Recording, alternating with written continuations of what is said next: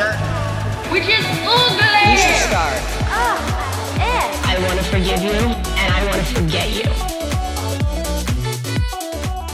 Welcome back to episode 2 of D-Girls, a fully developed pop culture podcast. I am one of your hosts, Julia. I'm Delaney. And I'm Tina. And we are your D-Girls. D-Girls in the house. D-Girls coming in hot. D-Girls revenge. That's right. Ooh. We'll be coming back to that. So just as a little check-in this week, we thought it would be nice to sort of hear, what show are you aligning with this week? Like, what show would you fit in best with? Who are you hanging out with? What world are you in this week? Okay, for me, it's feeling like a little like out of body kind of week. I feel like I am Southern Charm.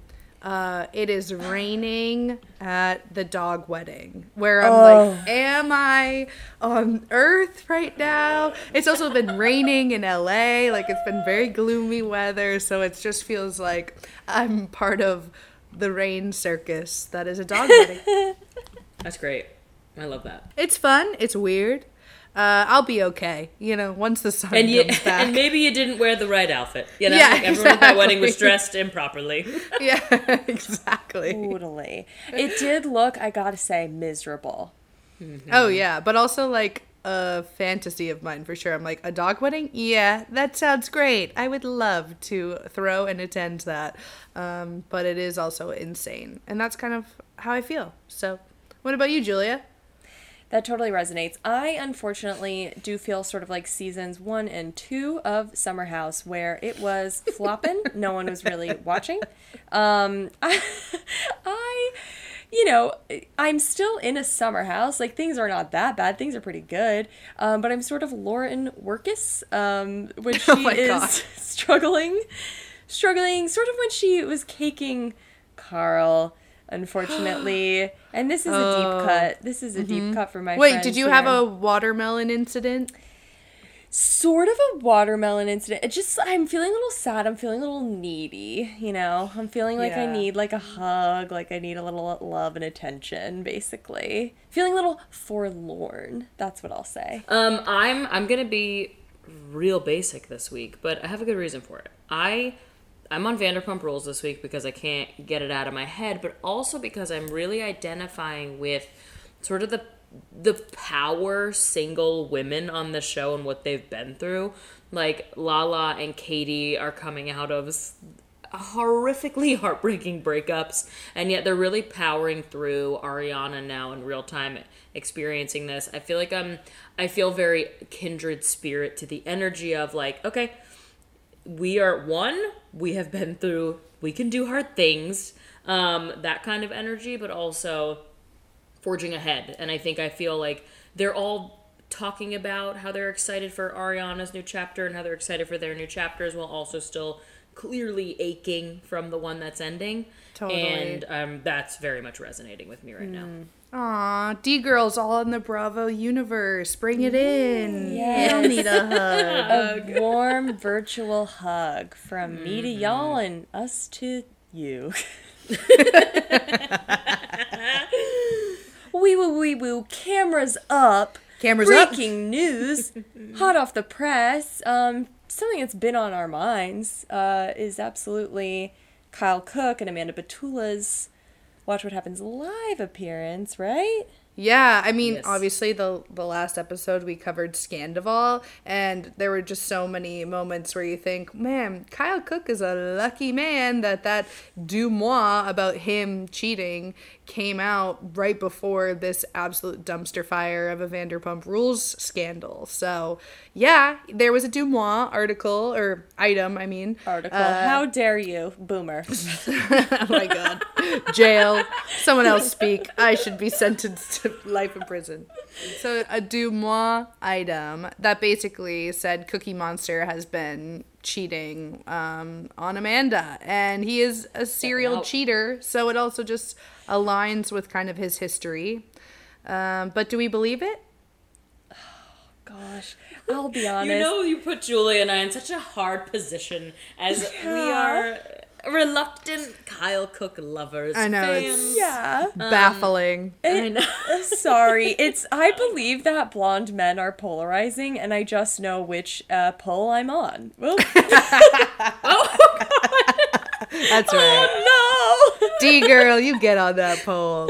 Well, and then I am like, I have never dated a blonde man. I don't like, it's not my thing, but blonde Kyle with a mullet is, I just love, Yeah. I'm so grateful to him for the entertainment he brings into my home. Okay, every all right. week. Yeah, We get yeah. it. Y'all love him, but is he Yeah. a cheater? Okay, here's the thing. I guess what I mean to say with all of that is I was so anti-Kyle, like, dragging Amanda all around Tarnation. Like, he put her through the ringer.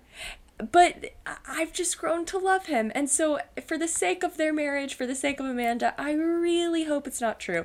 That being said, I tend to think once a cheater, always a cheater in many ways. Is that bad?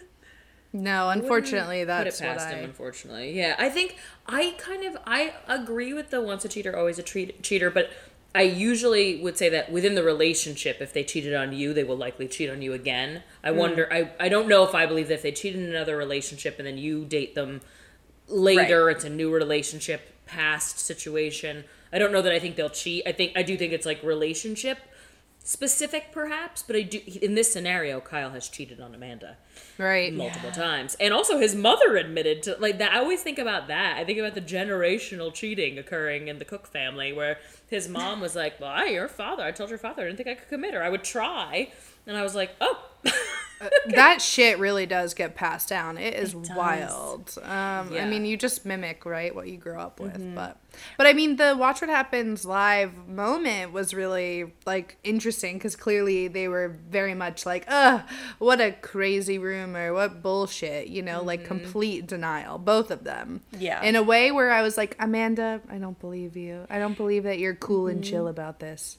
Well, they tried to say, or I mean, they did say it was convenient timing with everything happening with Lindsay and Carl, like that kind of coming to light, which really, I mean, was kind of a tough watch, honestly.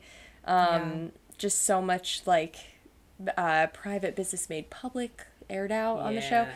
So, yeah, but they had a very calm, united front. And again, I'm really hoping it's not true. I just think it's not even so much about Kyle. It's just that I think we as women and as a society have learned that cheating is never about your partner. It's like always about, an unresolved internal issue that the person cheating has. And so that's why I tend to think people repeat patterns. But oh boy, if you could see me, all my fingers and toes are crossed. I hope it's not true. Look, I hope mean, it's not true either. I yeah. just think that it might be. Right, but I think regardless, what feels clear is we're not going to see anything about it playing out in the show because they're not feeding into it.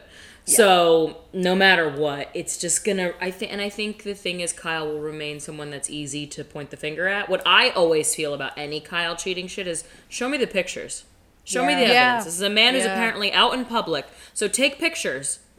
Why are there no images? Absolutely. Like, wait, did you watch the Potomac reunion, by the way, Tina? Yes, the back of the head. The back of the head, I was like, where is the photo of Show back me of the Karen's photo. head? Show me the photo.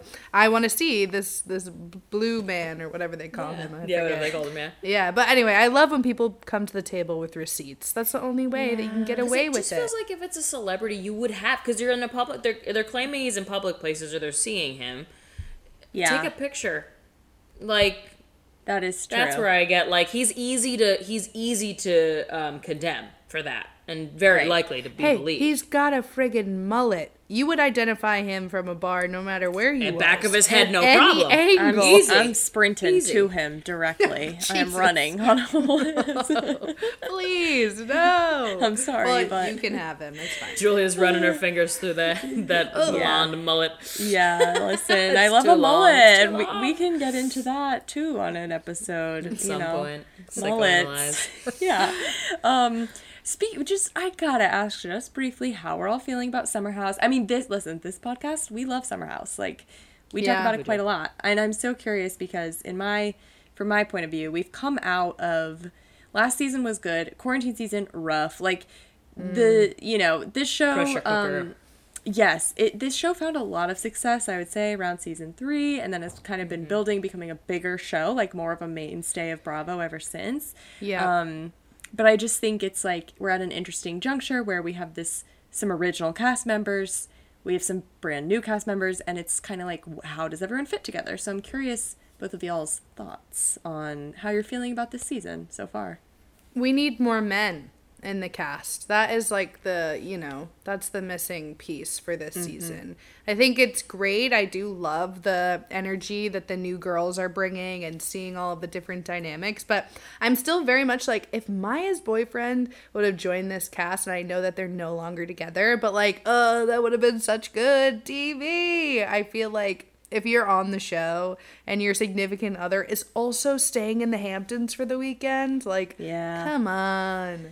I think my thing at this point is that we have like 3 different groups, and they're all kind of fragmented to a degree. You have the OGs who are over it. They don't want to be there anymore. They're married or on the verge of marriage. They are tired. They are, half of them, sober or trying to be. They're doing this because it's their job, and that's the energy it's giving. And then you have the what, I don't know what you'd call them, the new school OGs, which are the Paige, the Maya, and the Sierra, who we love, but they are primarily in bed all the time. Like second generation. Chilling, because they're all like either in relationships or whatever. And then you have the newbies, who I don't even know the guy's name. I don't feel like he's working yet. He's not making sense to me. Chris. Yeah. And then the girls are interesting, but they feel very separate, very young, and very like down, and they're just like kind of always surrounding Kyle at like party time, being like, we're here to party, and everyone else is kind of like, it just feels very fragmented. And I'm ready for this Danielle, Lindsay, that this rocket needs to take off. Like, this is what we came for. Let's get into this, because this is going to change. And I wonder if we'll see Carl and Lindsay return. I really do think we I don't think so either. And I think that's okay. It is okay, because and here's the thing, again, these are my friends. Like, we've all formed an emotional attachment to these people. Like, I will be sad when any member of that original cast departs, but I just feel like the way the cast is structured, the way the premise of the show is, I find myself yearning for the days when we saw, Carl hustling at his little sales job, at the dental job, whatever the heck that was. And then, we see him, commuting in his suit. And then out on the weekend, we see Lindsay running Hub House, and then out on the weekend. Like, that was kind of the thesis of the show. And we're losing that a little bit because we have Lindsay and Carl who are, like, making a career as public personas. And then we have 25-year-old girls on there who, like, do make sense in a summer share house, but not with these people. I have to disagree that I don't think it's going to be their last season. Look, I think I'll have a stronger call on it by the end of this current season, just seeing how the Danielle drama plays out. But Bravo has never once shied away from a wedding. So the fact that they're going to have a wedding, I feel like that could be their last season, next season. They're going to have, Bravo would maybe like pay for their wedding. I don't know. Like, so there is something there that I think that will keep the cameras rolling until they're, married off. I don't think they'll be asked to leave. I think they'll choose to go. Yeah. I don't think Bravo would survive. I think Carl is done. And I think we see like clips of him being really like, no more. Camera, like, I'm out. Like, there's nothing he would have to be bound to it financially, which could be the case. But I think if they return, it is simply due to I don't think they need the spotlight anymore. Lindsay might want it. But I don't know if it's there for them. I think they would choose to go. I do not think Bravo would have them go. Yeah, I would think that, honestly, if they do come back for next season, they would need to bring, like, their own friend of the show onto the cast, like Paige has been doing for years. They need an ally. Yeah. They need an ally. Yeah. Yeah. They do. Because they're really on an island at this point. Danielle's all they got left. Yeah. And honestly, I know we're all preemptively heartbroken for whatever happens between Danielle and Lindsay. I mean, I'm not. I'm thrilled. Oh my gosh. Okay, and speak on. I'm just excited for Danielle to finally break. I think it's a really bad relationship for Danielle. I truly don't think she gets a lot out of it. And I think she's just always been so down for Lindsay to the point where she's lost her own identity in the house frequently, even though she's probably one of my favorite characters just as a human, but she's not compelling. And I think just I'm not feeling joy for their friendship breaking up, but I am excited that Danielle's having a bit of an awakening about how one-sided the friendship has been, at least from what we can see. Yeah, from what we can see, right? I just feel like there's deeper things there that I don't know. I am a little bit more pro Lindsay and Carl than these two. I just think that there is like a compatibility there. I do think that they make an interesting couple. Do I think that they're moving fast? Yes, but also at their age and with the history of their relationship, it makes sense to me. But I get that part. It's sad. I really liked Danielle and Lindsay's friendship. Like when they had the little like three amigos going on, that was like so those were good fun days. to watch. I did. Yeah. So to see it crumble is sad for me, especially like Julie, you're saying like they're the OGs. Like they carried this show for a while. So, but hopefully it'll make for a really interesting season to watch. And I think it will. I just think, to me, a lot could be solved by having an Austin Kroll type who is like Carl's old buddy or Kyle's old buddy. Totally. That's who we need. Kind of a guy who's goofy. Corey. Dramatic. Yes, we need Corey. Honestly, yes. We need Corey. Where's Corey? Where is Corey? I think Corey will. I don't know. He definitely will. We think we kind of know he does come on from either visuals or we've seen the Instagram pictures of him with other cast members from this season of Summer House. This is no disrespect to Chris as a person, but he doesn't really make a ton of sense in the cast, and it does feel like he's isolated in there. So I like, Who is he friends with? Who is his in? Kyle, allegedly. I don't know if I. No, it's forced. It's very forced. Do they ever talk? I feel like I've never even seen them talk on camera. They just went and played drunk Jenga at a brewery or something together. But like, still, it was very forced. I mean, and even on the show, they're acknowledging there are not enough men, and so the weirdness of Kyle and Carl. Like, we need even like, not to say something crazy, but I'd even take a Luke right now.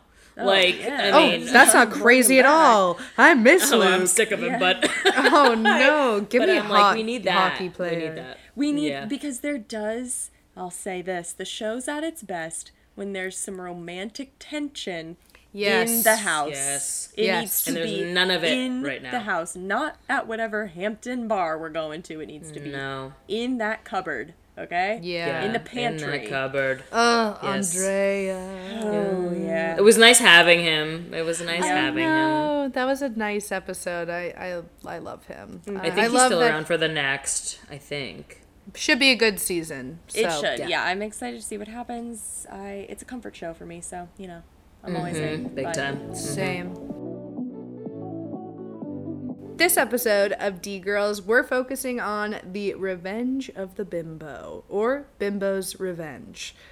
The bimbo is an archetype in society that's typically a conventionally attractive woman who is not seen for her wits or her cleverness, and instead is typically objectified, demoralized, and treated a little inhumane when it comes to the public eye, paparazzi, social media, etc.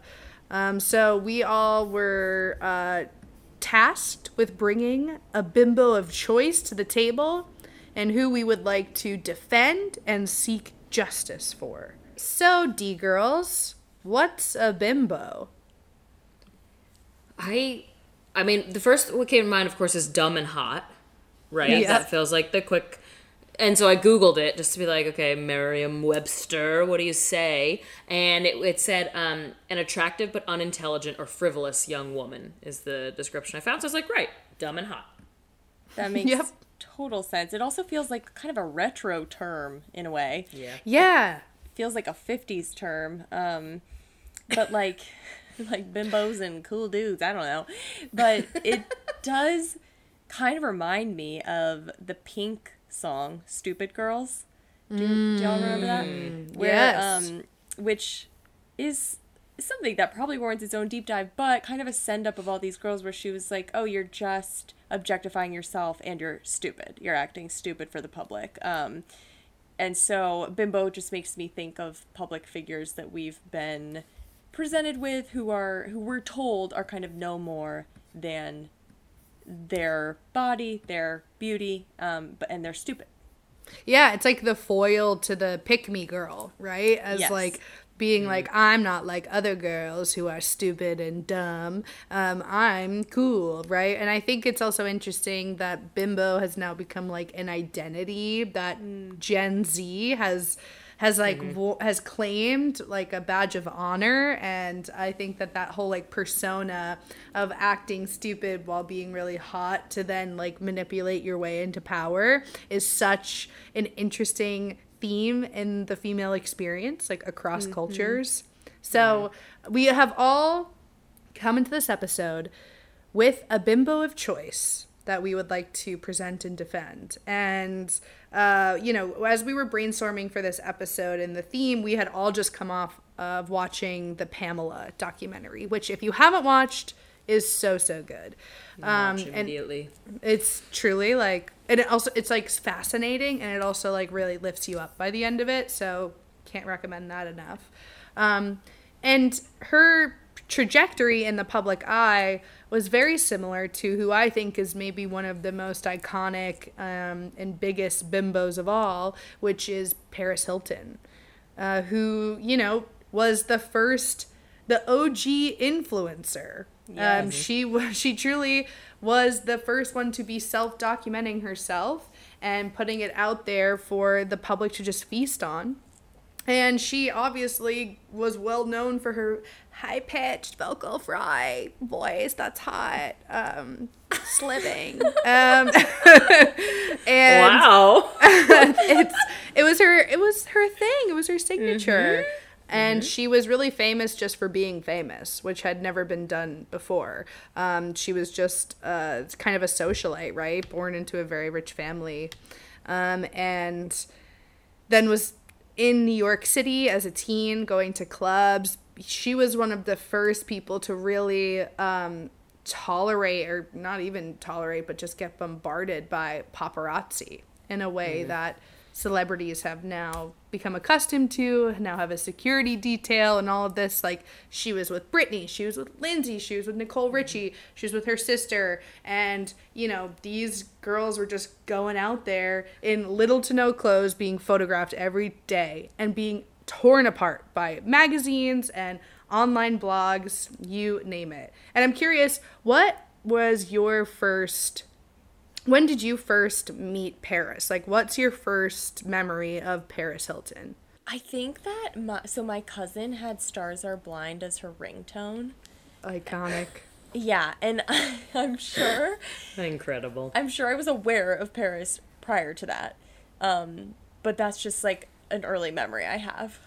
I was definitely a teen magazine fiend, and I was actually super into Kelly Osbourne during this era of time, and I was very into, like, the girls on the street in, like, LA stuff, and, like, that was very Paris. So I just envision her in her, like, mini skirts and her halter tops, and, of course, the juicy tracksuit. So I think for me, I do think the juicy tracksuit also was a really big point of entry as well, because they were everywhere and I wanted one. I never had one. I'm fine.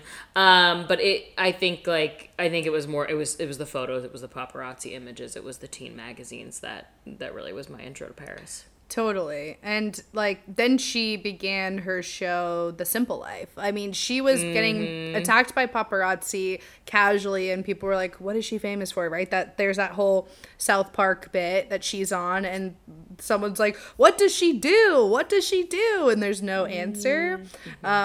So then she goes on The Simple Life, right? And it's her and Nicole Richie, and they get thrown into these, like, blue-collar jobs, right? Working on a farm or working at a fast food restaurant.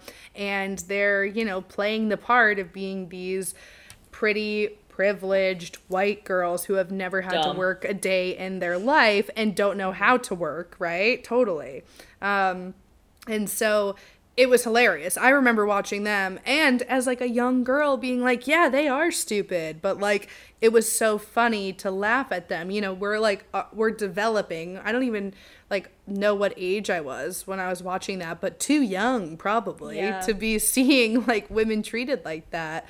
And then she just goes on to do a bunch of reality shows. Then she like loved it so much. There was the My New BFF. Paris, did you guys watch that? I remember it, but I didn't watch it, I don't think. Yeah. It was like The Apprentice, but for Paris Hilton's best friend. Well, because keep in mind, her first ever, like, assistant was Kim Kardashian. Exactly. But anyway, we know she's done like a million shows now. She has that cooking one on Netflix that was very recent, and she released a documentary back in 2020 that was super powerful, and that's where I really got, like, everyone got to see kind of under the hood, right, of like this persona that she has crafted over the years. You know, the public like really enjoyed tearing her down as a teenager, by the way, like a very, very young woman who had just been thrown into the spotlight and honestly thrived despite all circumstances. Let us not forget, though, especially in terms of the Bimbo, the sex tape of it all. Right, exactly. And the way the media felt entitled to comment on a young woman's sexuality when it was against her will to have it released publicly. There was such a narrative that she released that herself. Like, to this day, I think people believe that. And she did not. I mean, I obviously believe her when she says, I mean, it's it's a crime against a teenager. Yeah. And so it's by an old man, mind you. Yeah. So she was 19. And I just always go, we're used to seeing hypersexualized 19-year-olds in the public eye. Think about yourself at 19, for the love of God. I mean, that's just a child. This was a act of, you know, a horror committed against her. Exactly. Then she was blamed for many, many more years. The one thing about Paris was, like, I just really always, like, what I was trying to get at is she always rolled with the punches in a way that so many people wouldn't. Like, she still, like, put herself back out there, went on different shows, like, just kept being in the public eye despite having, like, all of her boundaries crossed. So much of her privacy was invaded. And we then, like, only find out through this doc and through her advocacy work that so much of this persona, the high-pitched voice, playing the dumb blonde who just, like, basically puts her body out there for display, was a coping mechanism for the abuse that she endured at the Provo school for, like, troubled teens, which is this whole network of programs across the country who take in these troubled teens, whatever that means, with parents who can't manage their kids, or their kids are really acting out and rebelling, and they put them in these environments where adults are in charge, and adults who, like, enjoy abusing and, like, torturing kids. It's nasty what she has revealed, how she was treated. She was placed in solitary confinement, was given exams by these adults. She was showering and being watched by both men and women staff. Just at you know, this was from like 15 to 18. This taken is where, from her home in the middle of the night. Oh my God. Yeah, I didn't even mention being kidnapped and watching her parents just standing at the bedroom door crying and her saying, help me, and them not doing anything, and her having no context of where she was going. It's like that kind of trauma, no matter who you are, will forever alter your brain chemistry. And the fact that she had to put up this charade, right? This mask of this is Paris Hilton and that's hot. It just goes back to, like, she needed so desperately for someone else to kind of take the brunt of what life was throwing at her so she could protect who she was deep down. It was so powerful in the doc, too, where she was like, I was on the Simple Life pretending I didn't know how to clean a floor, and I had been scrubbing floors at the school, but I knew I needed to. She was so aware. She's like, I knew the people thought I was a rich, dumb bitch. Yeah. And so I knew I had to give them rich, dumb bitch. Exactly. And I mean, incredible. Yeah, it was like her roommates, right? Because she got together with all of these people who had also endured this abuse. And they were making all those jokes where it was like, we were cleaning every single day. I know you knew what a sponge was. I know that you knew what Walmart was. That Walmart wasn't a place that sold wall things. So like, yeah, it's incredible. And when you actually like there's all these deep dive interviews on her now as like a grown adult. She's gone through a lot. She even just past that, she's been in abusive relationships as an adult, and now coming out the other side. She is just so smart. She's so deeply smart and like has a fascinating interest. Like she loves to scrapbook. She collects like old radios. She's like fascinated by just like vintage devices. It's like just things that you would never be like, Paris Hilton, like playing with an old timey radio. Like my brain does not compute, because she's just such a multifaceted person. And I think she's just the ultimate bimbo who deserves to enact her revenge on society however she sees fit. The way that she was just chewed up and spat out but still managed to make like millions of dollars is so impressive to me. I just think she's incredible. I mean, look, has she done and said some things that are questionable? Absolutely. Has she? I think she allegedly voted for Trump. Yikes! Don't. She's don't like love. he's like a family friend. Like, ugh. Yes, exactly. And then anyone who, I mean, Kathy Hilton is your mom. Kathy and Michael Jackson too. Right, buddy. A lot of muddy waters there in the old Hollywood of it all. Yeah. So, which is probably because that level of wealth is like just gonna be morally bankrupt no matter what. Different planet. Yeah. Yeah. But exactly. She is so interesting because she has like a very legitimate business empire, like her fragrance lines, like everything. She obviously has a ton of business savvy, but she is someone who just like played the game. Like she figured out what the game was. She figured out she had like the privilege and means to play it, and she played it expertly. She's the, absolutely. What is that chess girl? The Queen's Gambit. She's the Queen's Gambit of of bimbos and business. Absolutely. Mm-hmm. I mean, honestly, she did pave the way for the Kardashians, who are, you could argue a whole family of bimbos seeking revenge on capitalistic world. That's the counterpart podcast to Pillows and Beer is Bimbos and Business. Oh my God. Yes. I love that. I think also a great time to point out, like, again, bimbo is an archetype, right? Like, we're not, like, attacking anyone's personhood. It's like, bimbo's an archetype, slut's an archetype, bitch is an archetype. Like, you can find a lot of public figures who fall into those categories, and it's interesting, to kind of discuss them through that lens. It's interesting to, like I said, look back and be like, oh, as a kid, I was definitely, like, pointing and laughing, and now as, like, a grown woman, I see that, and I'm like, you look at the Marilyns, you look at the Pam Andersons, and you go, and the Dolly Partons, you go, they saw the game, and they said, if I'm going to be a pawn, let me be the queen, right? Yeah. Like, let me be a part of it and be making my own moves. And I just have so much respect for all bimbos, to be honest, because it's so hard being a woman, and you got to do what you got to do at the end of the day. So I love Paris. I do too, I gotta be honest. I was just such a child who like loved pink, loved sparkly things, like loved all that stuff, and so her whole aesthetic, her whole life, I've always resonated with. Yeah, I mean, it's femininity as like a high art to the point where it's almost like drag. Like it is just Yeah. She is. Yeah. She is playing drag. I mean, because she has a different voice. She got her high pitch, then she got like her normal. It's a persona. Yeah. Yep. The ultimate persona. We all love Paris. We all love London, Milan. No, I'm kidding. Sorry. No, that's funny. I like it. So let's move on to bimbo number 2. Julia, who are you seeking justice for? All right, behind door number 2, we have Heidi Montag, the one, the only. Yes, ma'ams. I would say similar era to Paris, a little bit later, she's coming in. Mm-hmm.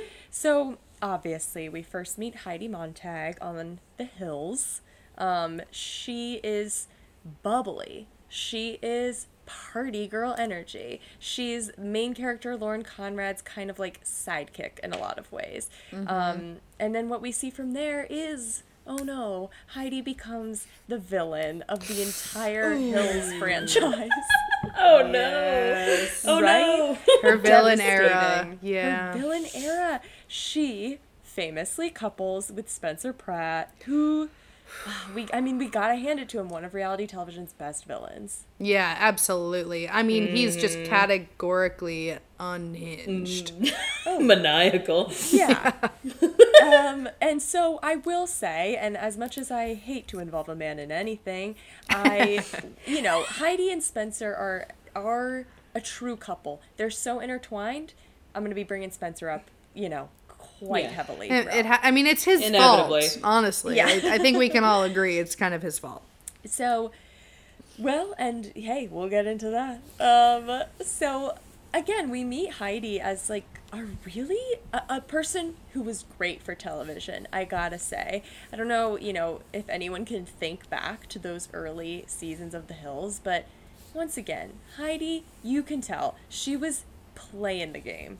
Mm-hmm. And she admits that freely now. She's like, producers wanted me to do something, I'm doing it. Like, she felt so happy and lucky to be on that show. She was like, we're taking this rocket to the moon. And you can tell. Because, I gotta be honest, Lauren Conrad, she came into The Hills with a very guarded energy. She had a lot of walls up. Because just Laguna Beach, I have to imagine, intense experience. Reality TV still is new. So people are getting personal, right? There are no rules. No rules. We all think it's real. We all think it's completely factual. So Heidi was just great TV. I think I'll speed along. Basically, she got into this relationship with Spencer Pratt. He had previously done The Kings of Malibu. I mean, this man is really, like, showbiz savvy. Sorry, Princes of Malibu. I should be sued for flubbing that. It's Princes of Malibu. So Spencer's also someone who's like, I'm playing the game. I know what I'm doing. I know what you want to see. I will deliver that, whatever it is. They get together. They have a friendship breakup, one of the most, I would say, infamous friendship breakups of Lauren Conrad and Heidi Montag. Also over sex tape. Big time for sex tapes. Oh my gosh. Yeah. Fortunately, one we never saw. One that was never made public. It was just a rumored sex tape featuring Lauren and her boyfriend at the time. Right. Was it real or was it part of the script? I gotta be honest. I've consumed an alarming amount of media related to The Hills, all these rewatch podcasts that are coming out. I still don't know the true story of what happened here, but we do know that Heidi and Spencer were blamed for leaking rumors of the tape. For Spencer, had some really, I believe, graphic comments to the press about the contents of the tape. It was just an ugly situation. Caused a huge eruption. They became the villains of the show. They became the villains in the public eye, I would say, for a lot of that. Like Spidey. They became Spidey. Huge paparazzi fixtures. They then, I will say, two things kind of happened. Number one, Heidi got a ton of plastic surgery. Just to a level that wasn't safe.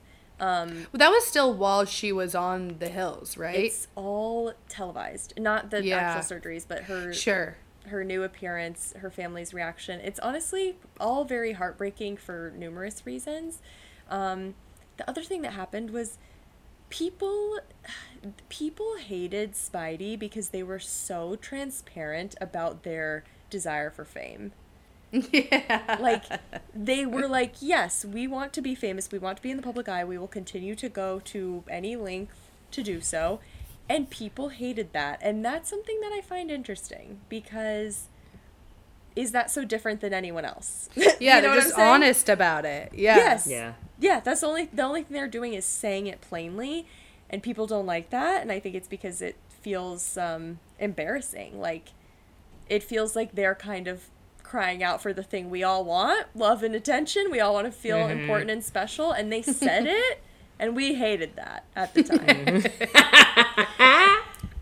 So You can't be saying that stuff. you can't. So we still, it's so, I mean, at that time also really unprecedented. Now we definitely see it a little bit more with public figures, Right. and we still don't really like it because for some No. reason I think we still want to have the suspension of disbelief even with reality a little bit. Yes. But yeah, they were OGs of being like, is this so wrong? We're thirsty and we'll tell you about it. And it's funny that we are a society crying out for transparency and authenticity, but we hate it actually because we want a little distance and mystery from the people that we pick apart. We don't want to feel as close to them as like we want to hear what we want to hear. Exactly. We want the truth if it's what we like. Yes. Exactly.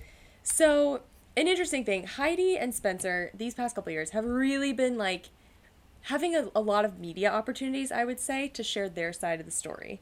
One of the bigger things that I think happened to Heidi that was less fair, because Heidi's not, she's not innocent. She just recently recounted on the Hills Rewatch podcast, she recently recounted how she broke up with her boyfriend on TV, like, for the show. He had no clue what was happening. He walked into the room and she ambushed him with a breakup. Like, she was in cahoots with the production team. Oh my God.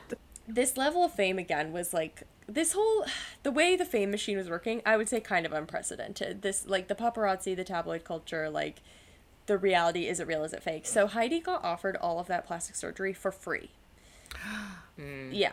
She started with That'll a do it to you. breast. Yes. Yikes. Initially, she got a breast augmentation. She says that she had always wanted huge boobs since she was a child, which... Because what year? This is like 2010? Wow, yeah. So, yeah, she was... I do remember that, her being, like, so adamant that she has huge knockers. And she talked to her parents about it, right? Yeah, and that started, on the earlier seasons. We, like, saw her boobs grow. We saw she had a rhinoplasty, like hair extensions, things were happening, changes in her appearance. And then when she was only 23 years old, 2010, you're right, she had like a ton, like upwards of 10 major surgeries that shouldn't have happened all at once. It was extremely dangerous. She almost died. Oh my God. And she has been able to now, so at the time she was made fun of. She lost career opportunities. I'm not saying that, like, obviously we all have a lot of complicated thoughts over plastic surgery. It's not as simple as just, like, it's everyone's choice. Like, of course it has social ramifications. Totally. So with just, like, the sheer volume of plastic surgery that she got at one time, she has openly admitted now, she's like, I would not have gotten all of that if it wasn't offered to me for free. That's for sure. Mm-hmm. It was just kind of like handed to her on a platter, and she was like, sure. And obviously, yeah, I don't know, who knows what I'd look like if you gave it to me for free. My lips would touch my nose and probably hit my chin. Like, I mean, it would be not cute. Yes. For free? Right? And also just a doctor that you think you can trust kind of telling you, like, we can do all of this and you'll look like you always wanted to look. Oh, yeah, selling the dream. Yeah. It's just wild. And so she says now, she's like, obviously wouldn't have done it. She said she's happy with everything now, which thank goodness. But she also says she truly lost out on a couple years of career opportunities because she was open about it. And this is what I think is interesting. She was transparent about it, and I would say better than not being transparent about it. Yes. But she was so ridiculed for that. So I think, like, a lot of what we saw was a woman who did play the game, and then the game got out of control. And the game had real life. There was no rules to the game yet. No. Yes. You know? No, there were no games. Yes, I agree. Yes. There were no rules.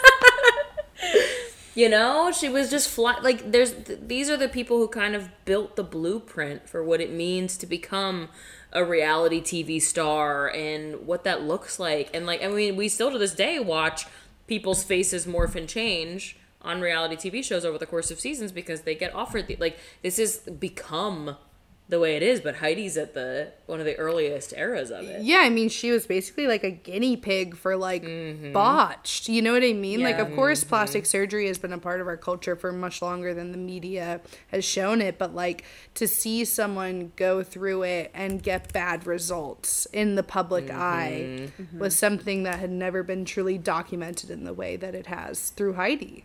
Yeah. And so there is this scene, again, I've watched The Hills, I hate admitting these things, so many times through. It's another comfort show for me. The scenes with her mother, where she flies home, her mom sees this new appearance, it is startling because it's so different from the Heidi we were used to. Right. And her mom is basically like, I don't like it, I think you looked better before.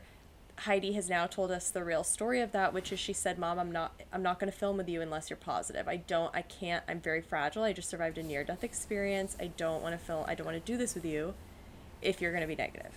And I believe her mother was probably, heavily produced, like the whole situation, but it really did. It caused a major family rift. It broke Heidi's heart. She's still, I think you can hear when she talks about it in interviews, like she's very traumatized by that. Of course. Who would it be? I would, first of all.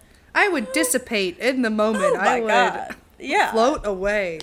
I think also, let's not bring our mothers on television. Agreed. Can't be doing that. So she had this quote that I found to be like very poignant, where she felt like all of this tabloid criticism and just like just a heyday.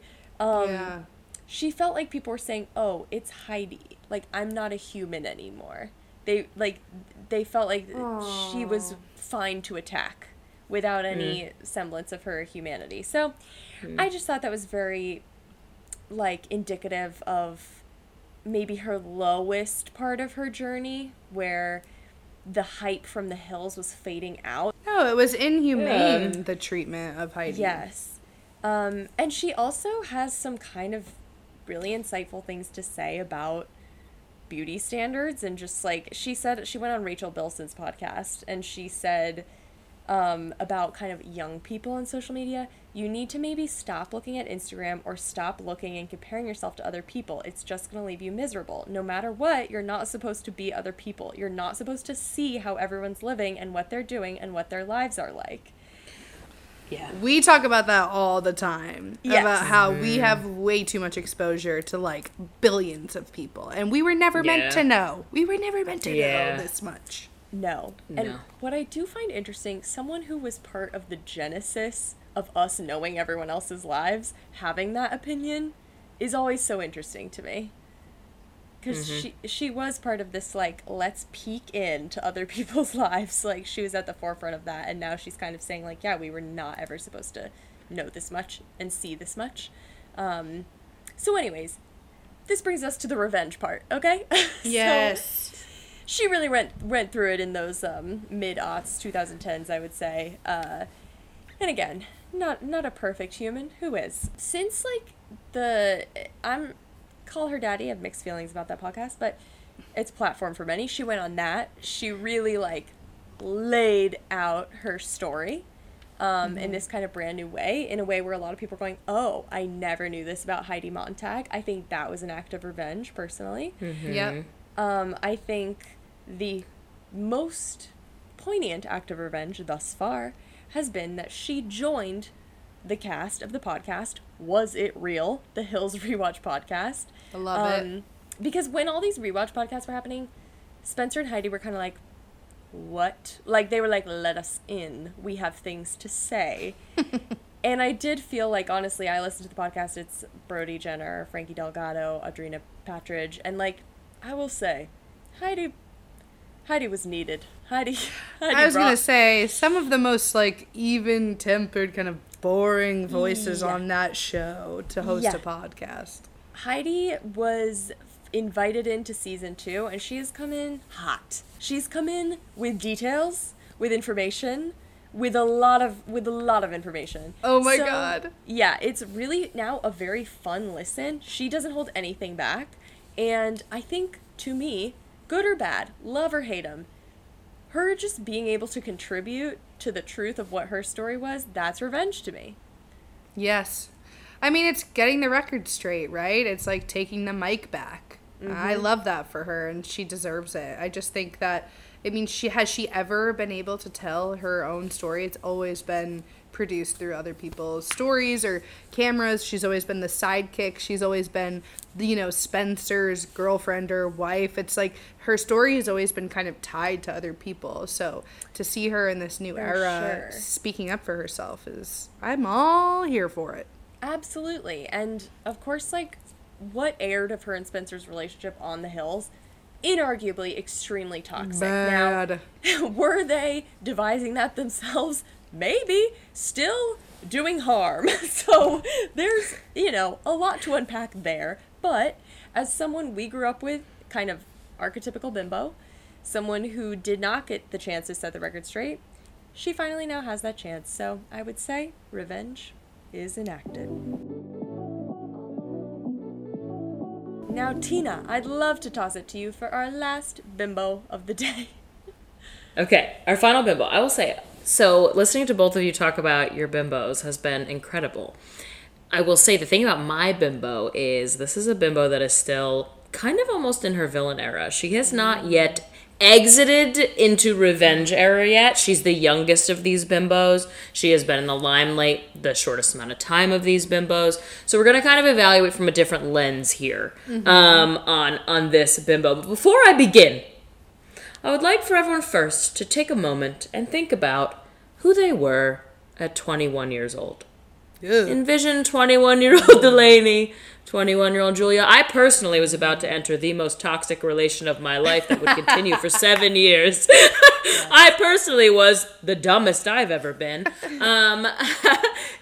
Julia, what were you like at 21? Oh, sad.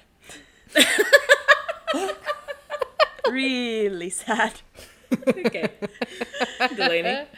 I was so lost. I was so lost at that point. That was junior going into senior year of college.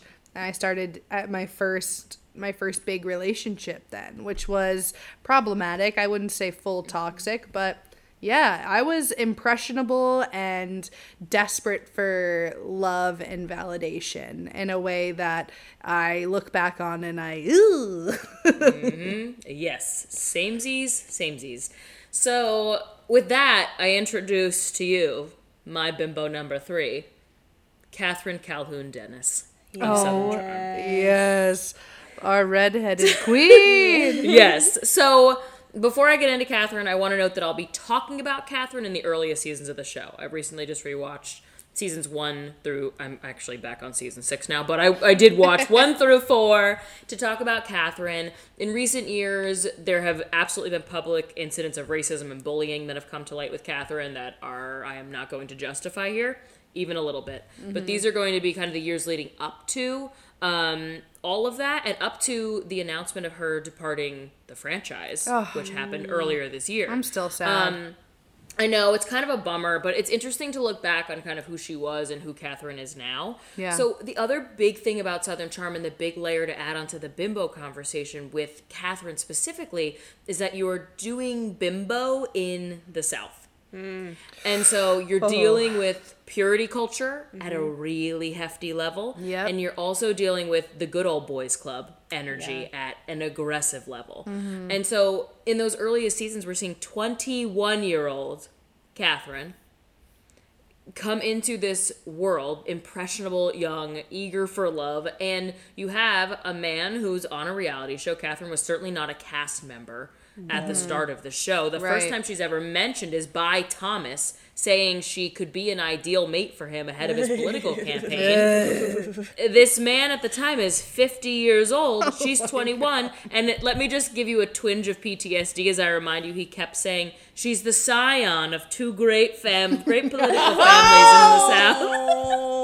So honestly, season 1 was so cursed of that show. So crazy. So I mean, when you watch it, I am a recent watcher to Southern Charm, so I watched it in very recent past. And so to go back to a season that aired in 2014 and watch the main characters be in their 50s, essentially, and it's great, kooky crazy. But the reality is the Thomas Ravenel and Kathryn Dennis relationship are the first 3 seasons of this show. Yes. Yeah. I don't know what anyone would have talked about other than Shep being a drunk buffoon otherwise. Like, that's all there was. But so the crazy thing, so Kathryn is young. To me, immediately, like, she immediately got the condemnation of being not only a bimbo, but then trapping a man. Yeah. As Gold well, digger. with that, gold digger, exactly. She had all these things laid on her. She was considered dumb, which I don't think she ever really proved herself to be dumb. She was certainly volatile, but I would also argue, rightfully so, Thomas was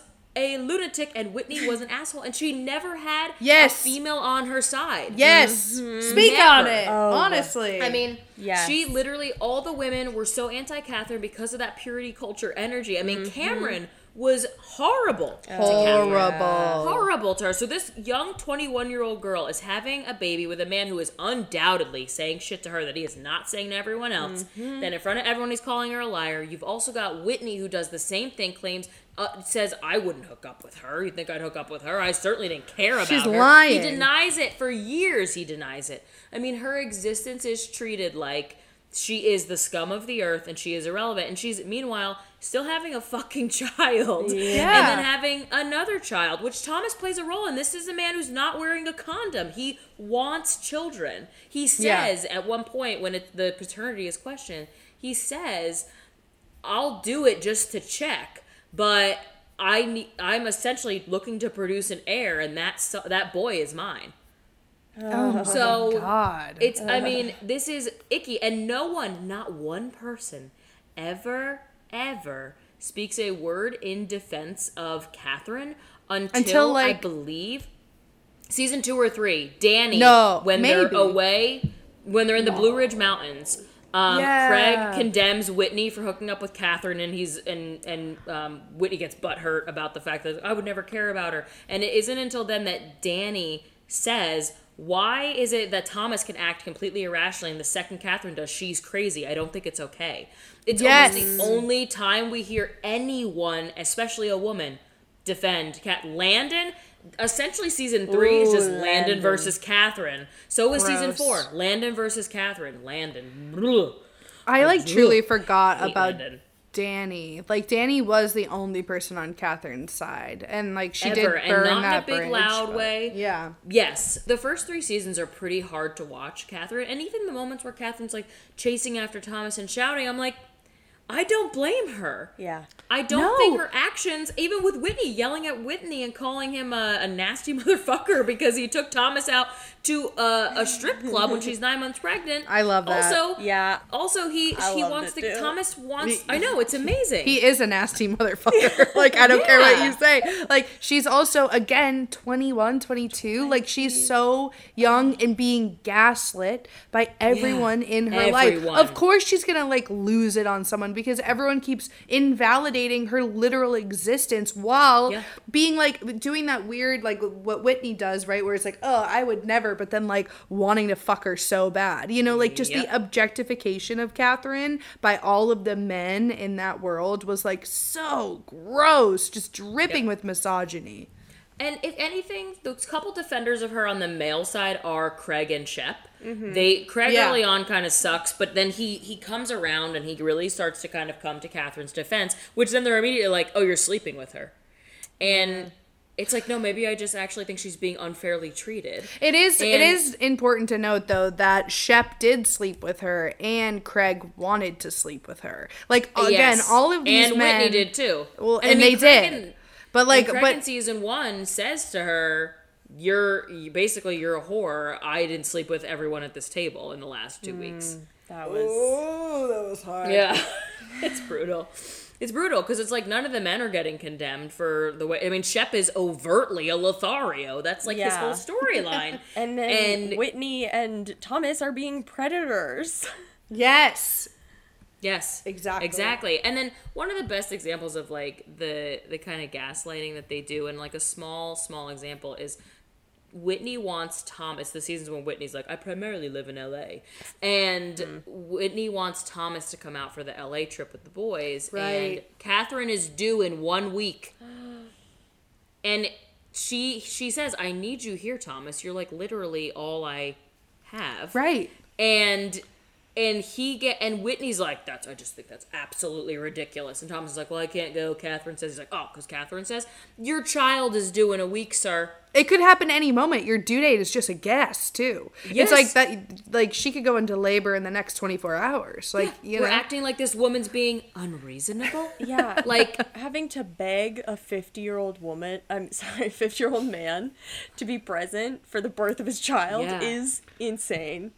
Oh my God. And I want to just throw a couple quotes out, particularly from Landon at the season 3 reunion, just to really be clear. How I'm not ready for cool. this. You're not ready. Landon was vile. Landon I was forgot truly how bad. No. Okay, here's one. You fucked everyone on this sofa. Here's another. Yeah, you've got talent on your back. Oh. And then the last one from that reunion specifically that really landed was, you used your womb to be on television. Womb. Not the womb. Leave the womb out of this. And then in previous seasons, I mean, Whitney has called her a feral, wild girl. Patricia, who I do love, was horrible to Kathryn. Oh, absolutely. And said she had psychotic episodes. I mean, the treatment of Kathryn's pretty unfair. And while I will never, ever condone, and I will totally validate that she has had some really not cool racist things pop up. Yeah. I will say that her bullying of people now is very likely a trauma response to what she was put through in this show. She did not reveal herself she was not this. She was very much like kind of soft, sweet and soft and she did not come across as hyper calculating. I think she was truly a young woman who got the attention of a man who was a public figure and was on a TV show. Powerful. And inevitably was hearing things from him. He has a beautiful home. I mean, it's very easy to get wrapped up in all of this. So I do think that, I mean, unfortunately, the firing seems to come on the heels of everyone's saying that like she was no-show all the time. They weren't liking her behavior. She was asked to leave. And that does generally come from a building of resentment for the life and the world you've built. She's become a villain at this point. And there's really no redeeming her. She's really tried to, and she's tried to learn and grow, certainly. But I think we're still very much not yet at the point where we have seen the revenge or evolution of Kathryn. But I do think leaving the show will change that. I do think she is a great mother. I mean, in season 4, we go into the era of condemning her for her addiction issues. We throw in her face that she had to go to rehab. We throw in her face that she's not passing drug tests and that Thomas now has the kids, which everyone kind of blames her for. It's really kind of an ugly, sad thing to look at. And I think they were all super unfair. I think the women are the hardest thing to watch in those earliest seasons because they just hang her out to dry and they hate her. And I think they hate her because of the culture built around them. Yeah, definitely. Landon deals with it within her divorce in a small way of feeling like a failed version of like the good Southern wife or a good Southern woman. And I think it all gets taken out on Kathryn in a way that she has no allies. I mean, none. I think it's like an interesting product. I think that Kathryn and Paris share this where it was like you were forced into this like box of like, we're going to label you, like Paris, we're going to label you party girl, rich, like privileged, stupid, and Kathryn like stupid, crazy, like psycho gold digger. And then in order to cope with that, they said, oh, you want to see dumb? Oh, you want to see crazy? Oh, I'll show you that as like a shield, they had to use that persona in order to get through all of this like murky water of just people being mean for no good reason, I will say the best thing is there's one reunion where she's like, everyone thinks I'm a gold digger. You want to know what I got from him for Christmas? Face wash. And I was like, incredible. Incredible. Truly walking away, it's like the moral of the story is Thomas is a scumbag. Like that's, you know what I mean? I'm like, how have we not all... I mean, a known.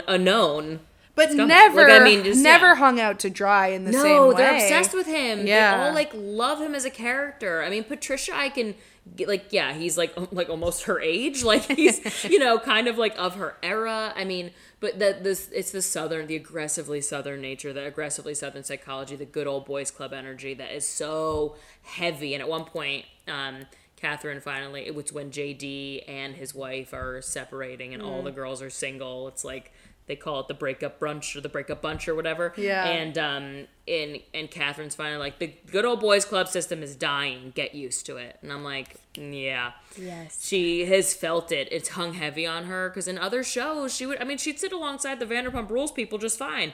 And no one would see her as any more of a villain than anybody else. No, her crazy doesn't even match up to Kristen going crazy. No. No, I mean... But Southern Charm needed her. Those seasons. I mean, you needed that storyline. Big time. I remember, because again, I'm kind of a late adopter to Southern Charm as well. So watching that first season is a trip. I mean, you're like, truly, who made this and what is it? But the fact that, she was not a main cast member of that first season, so she has no confessionals. She has no interviews. Right. So you're seeing this no voice. I have to imagine it's more alarming from our 2023 lens than it would have been when it aired. But sadly, it should have been alarming then, but they aired it.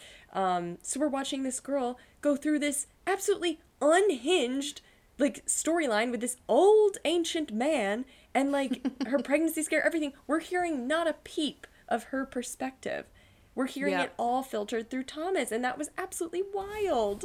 I root for her redemption. That's for sure. I think there's a lot of room for it from her. I do think she has to step away though. And listen, later seasons she was very clearly produced, kind of dropping the Kathryn's husband's cheating on her thing that quickly died because Cameron's husband, she was cheating on her, which quickly died when Craig was like, no, Kathryn, what are you saying this for? I think it had just become for her, I think she needs to go live an adult life with a fully formed brain now, outside of this series. And I think we can only then see from her kind of a little bit of an understanding and, a step back from what it's been. And that's kind of what she says in her departure. It hasn't always been easy, but I'm so lucky to have had reality cameras there capturing so many moments that I'll never forget, and a few even that I'd like to.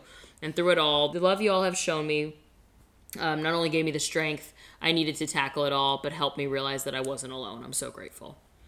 So that was part of her kind of departure Instagram. I hope we will see a more mature, more grown, more loving and kind, but also just someone who doesn't have fight or flight happening for her so much. Totally. All the time. That's what so much of it was. I mean, it was survival mode. Mm-hmm.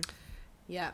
Yeah, it's just trauma response, and I think that's what all of these women have endured, incredible amounts of trauma, and I think it's just they are still successful in their own right, which I don't think everyone could say the same if they went through all of that scrutiny and just public, just pummeling, No. The era of this happening did impact, young women. When it's this, we were, seeing people treated this way. It was a very slut-shamey, very not sex-positive time. Oh my God, yeah. Even just the way that they dressed was constantly scrutinized in a way that our developing brains as young teenagers, we still don't even know the effects that it has on our self-image. Imagine if the three of them just teaming up like the Avengers, just going out and just taking revenge on the misogyny of the world, What a weird trio they'd be. Trio. So weird. Whoa, make that a word, even though trio is already a word, which describes three. Trio's more to the point. I like it. It is. I agree. I agree. Yeah, I think all in all, grateful that we're in an era where people like Pamela and Paris and people are getting these documentaries or opportunities to speak out. Heidi being able to talk on podcasts now about kind of the truth of what her circumstance was. And I think we will see a lot more Bimbo's revenge. Absolutely. I hope so. Thank you so much for joining us for this episode of D-Girls, and we can't wait to see you on the next one. We won't see you, but you'll hear us, and we won't hear you, but you'll hear us, and Thanks. Thanks for listening.